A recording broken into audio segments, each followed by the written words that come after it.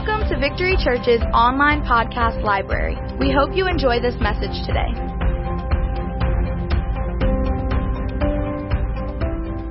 I always talk about, the people that influenced my life, and sometimes I talk about this prophet. Used to come to our church for many, many years. He's in heaven now. His name is Dick Mills. And I learned a lot of things from him. And one of the things I learned from him is you can get away with stuff when you're old that you couldn't get away with when you were younger. And so I'm going to say what Chris really meant.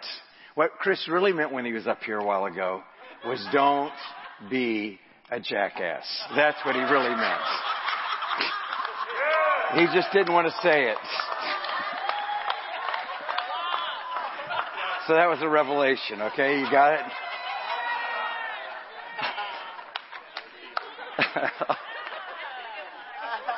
What's that?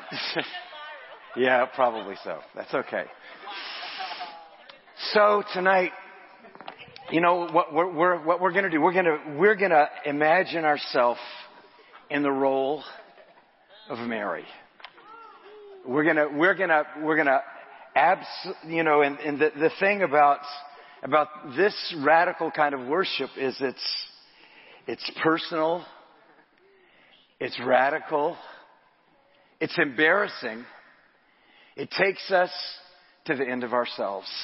Worship is an amazing thing. Worship brings us into reality. Worship takes off the covers, exposes all the hidden stuff in our life, and brings us face to face with Jesus. Come a little closer, Lord, tonight.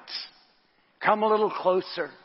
Stay a little longer. Lord, would you draw near to me tonight in ways that I've never felt before, ways I never knew was possible before? I guess that's one of the strange things about the presence of the Lord is sometimes when He comes, you think, well, maybe this is just my imagination right now. Maybe this really isn't the Lord. Maybe I'm the only one that's feeling this here right now. But, once you become more familiar with His presence, you'll realize that it's just not true. His presence fills the room like nothing else. Tonight His presence came and filled the room. From the very beginning of worship tonight, His presence came and filled the room in a very unusual way. And what that means is He is interested in doing something very unique and very special in your life. What does it take? It takes an open heart. A heart that's willing to yield, to go places you've never gone before, and let Him have His way in your life. I want to read a little bit further in this passage that Pastor Rachel read a couple minutes ago. It says, 6 days before the Passover, Jesus came to Bethany, where Lazarus was, whom Jesus had raised from the dead. So they made Him a dinner there, and Martha was serving. And Lazarus was one of those reclining at the table with him. And Mary then took a pound of very expensive perfume of pure nard. If you caught what one of the girls said in the play, this ointment, this nard, this pound of pure nard in those particular days was worth a year's wages for a laborer.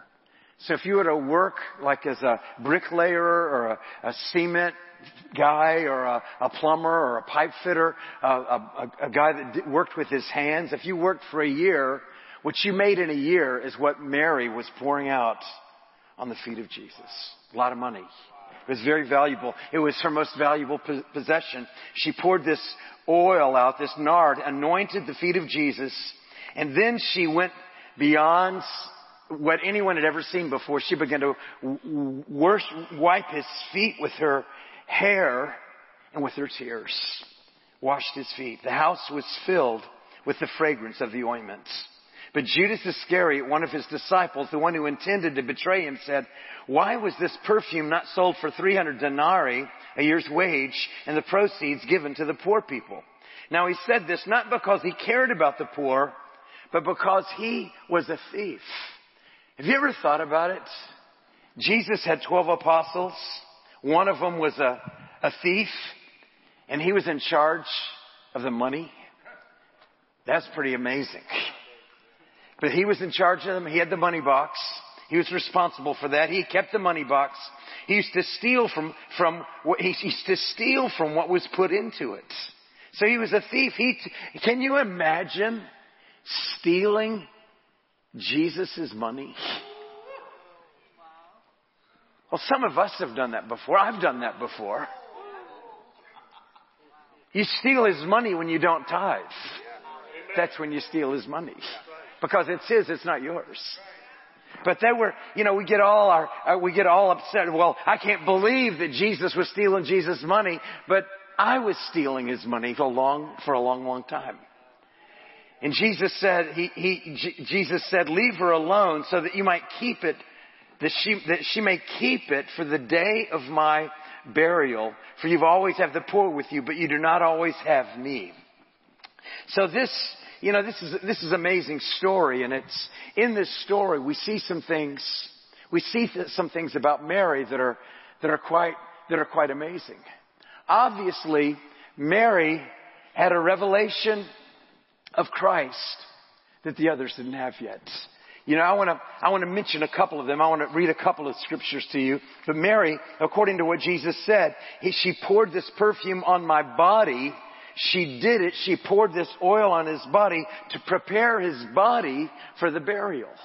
As you read the story of the Gospels, the other women came and brought their oil and their ointments and their perfume. They came to anoint the body of Jesus, but they were never able to do it.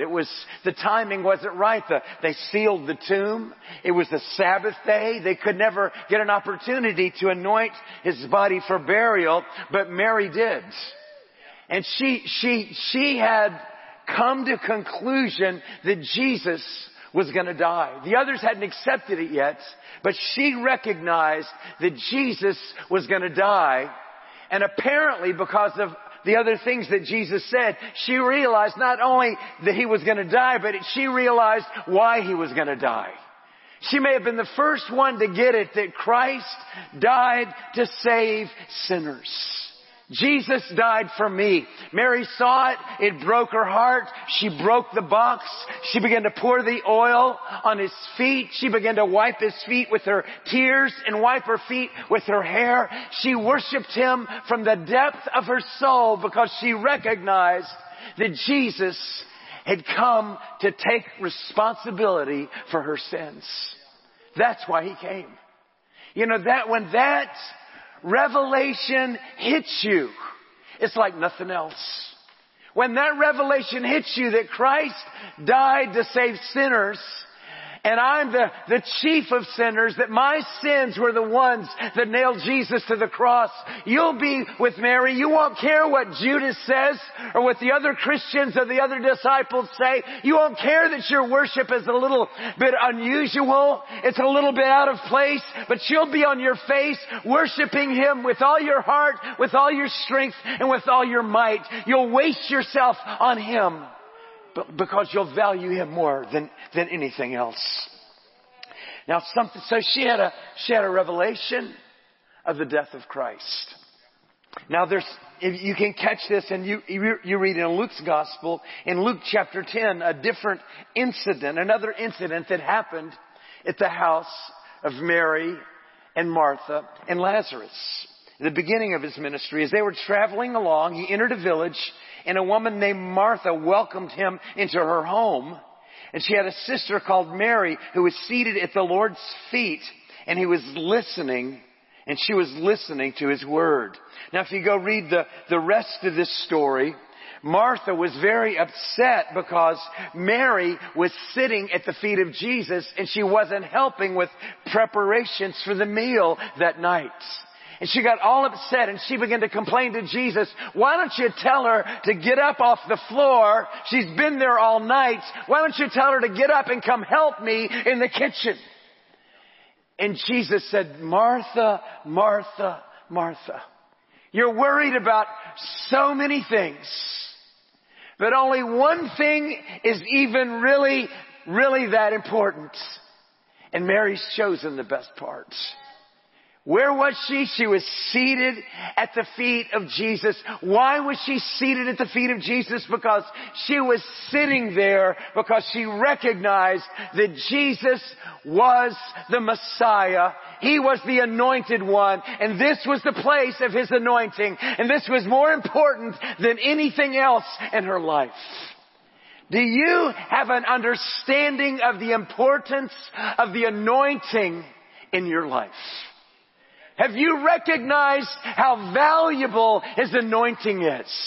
Have you treasured His anointing? Have you recognized that it's more valuable than anything that this earth can offer you, any possession this earth can offer you? The presence of God is the most precious, most valuable treasure that you can have in this life. To value His presence. You know, probably that's why you're even coming to this church. Probably it's why you're here on a Sunday night, because you recognize it's important to sit in His presence like Mary to sit at His feet, because you know at that place, when you sit at His feet, you're going to get close to Him, you're going to get close to His presence, and you're going to recognize, like Mary did, that Jesus was the anointed one. His presence was in the house, and that's where she wanted to be. Sitting there at His feet. And something else in this passage, she was seated at His feet and she was listening to His words. Oh, Jesus taught the Word of God. He taught the Word of God like no one else. They said, the temple guard said that He spoke with authority. That He spoke the Word of God with authority. You know, other people could say the same things, but it was different. It was different when He said something. When Jesus spoke the Word of God, it carried weight and authenticity and authority. She recognized that. Mary heard it. She heard it in His voice. And that's why she had chosen more than anything else to sit at the Master's feet, to let His Word have its place, have its role, have its impact in her life. Have you, in your own personal worlds, gotten a revelation of the power of the written Word of God? This book is like no other book. Oh yeah, there's other books that people can place value on. There's other books that have been printed and other books that people have kept, but there's no book like our book. There's no book that carries revelation like our book. If you haven't figured it out yet, people are still talking about the things Jesus did thousands of years later. We're still talking about Lazarus, still talking about Mary, still talking about the resurrection, still talking about the Word of God, because it carries authority to change our lives. Value His Word. Value His anointing. Value His death. Value the cross. Now, one other verse I want to read to you tonight. Actually, two other verses. This is in Matthew 26, verse number 13, where Jesus said when He was defending the woman. Now, this was really quite an interesting event that took place. If you read all the Gospels, if you read Matthew, Mark, and Luke and John's account of this event, you'll find something very interesting. You'll find that this dispute that took place was not just a dispute between Mary and Judas. It was actually a dispute between several of the apostles and Mary. Several of the apostles, they were very upset. They took Judas's side. They began to agree with him that we're wasting money that could be spent on other things. There was, if you will, there was an insurrection in the midst of these 12 believers. Only one ultimately fell off the cliff, but there was an insurrection in this little cluster of these 12 disciples, and Jesus stood up in the midst of this argument. Think about it. This was the very last week that Jesus was going to be with His disciples. It was almost over with. The 3 years had come to a completion. Judas was about to betray him, and Judas was starting an insurrection, and Mary got it. Mary recognized the cross, the anointing, the word, and she began to pour out her love, pour out her devotion on Jesus. And this insurrection began to break out, and Jesus got in the middle of it and said, leave this woman alone. Leave her alone. What she has done, she valued my death, and what she has done is going to be talked about all around this planet for the next thousands of years. Everywhere you go, people are going to know about Mary and this night and what she did and how she made a stand. Because she worshiped me with her love, with her heart, and with her possessions. So he got right in the middle of it. And then the last verse that I wanted to read is in John chapter 12. This is quite amazing if you think about this. Mary took this pound of ointment of spikenard. It was very costly. She anointed the feet of Jesus. She wiped his feet with her hair, and the house was filled with the odor of the ointment. Now this was not cheap perfume. This was very valuable perfume. And you know what the characteristic of valuable perfume is its smell is a whole lot stronger. And it stays a whole lot longer. You know, you put a little drop, and you're going to smell it for a while. It's going to last all day. But you start putting like a pound of it. You start saturating somebody's body with it. You start covering somebody's body with it. It's not going away. This ointment was filling the house with the fragrance. This strong smell, this strong presence was in the house. It could not be ignored. It was not something you could pretend like it wasn't there. And that is the problem with real worship. Real worship. You know, you can sing a few songs and you can endure and sit there and chat in the back or whatever you do. But when real worship happens, it makes people uncomfortable. When Jesus actually walks in the room. I'm not talking about just singing songs about him walking in the room. I mean when he actually walks into the room and fills the whole house with the fragrance. Choices have to be made. You either have to get out or get in. That's what has to happen. There are no other choices. It exposes everything. I wrote just a couple of sentences here at the bottom of this. This whole thing about worship and ointment and worshiping God in a radical way, this brings us to us. This brings us to me and you. Who is Jesus in your life? Is he just a way for us to accomplish our earthly dreams like Judas?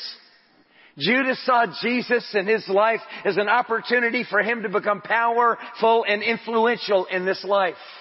He got it wrong.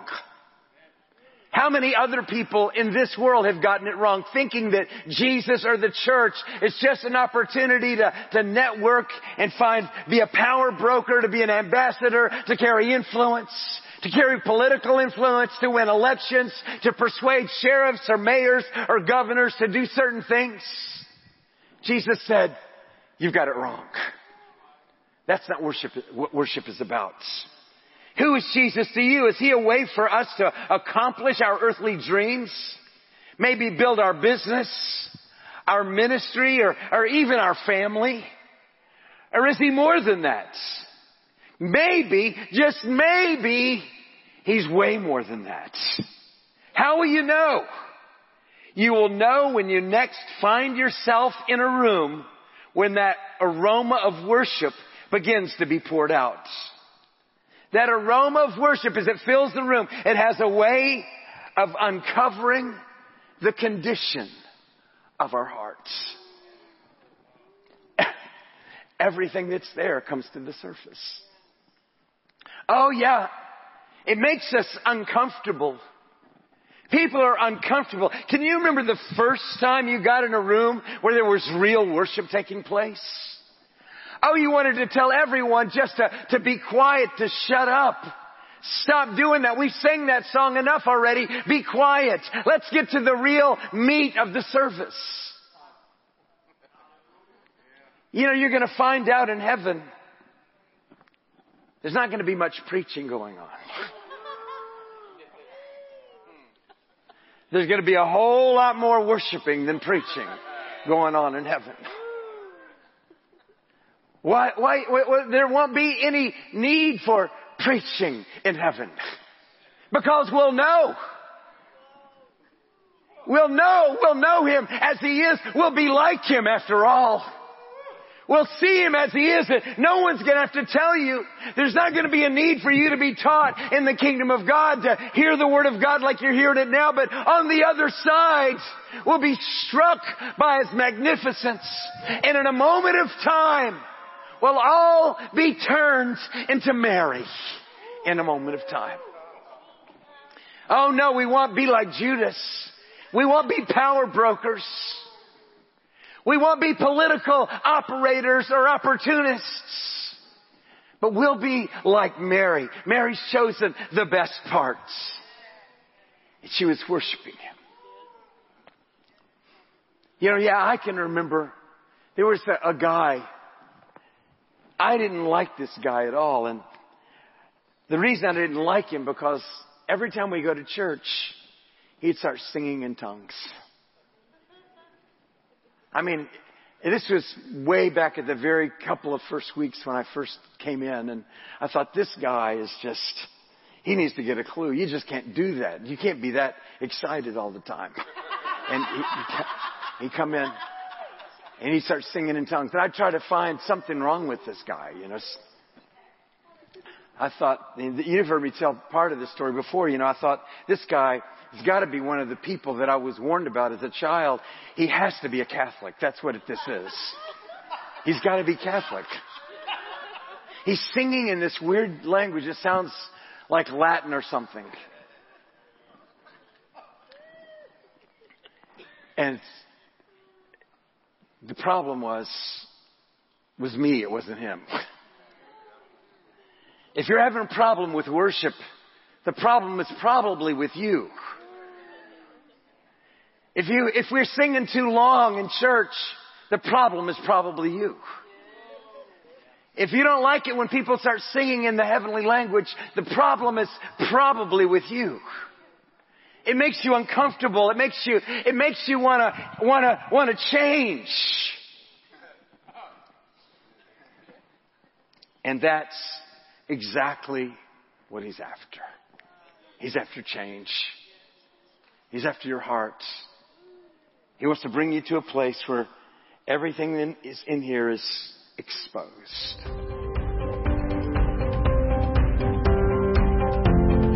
Visit our website at www.victorychurchnola.com for service times and more information.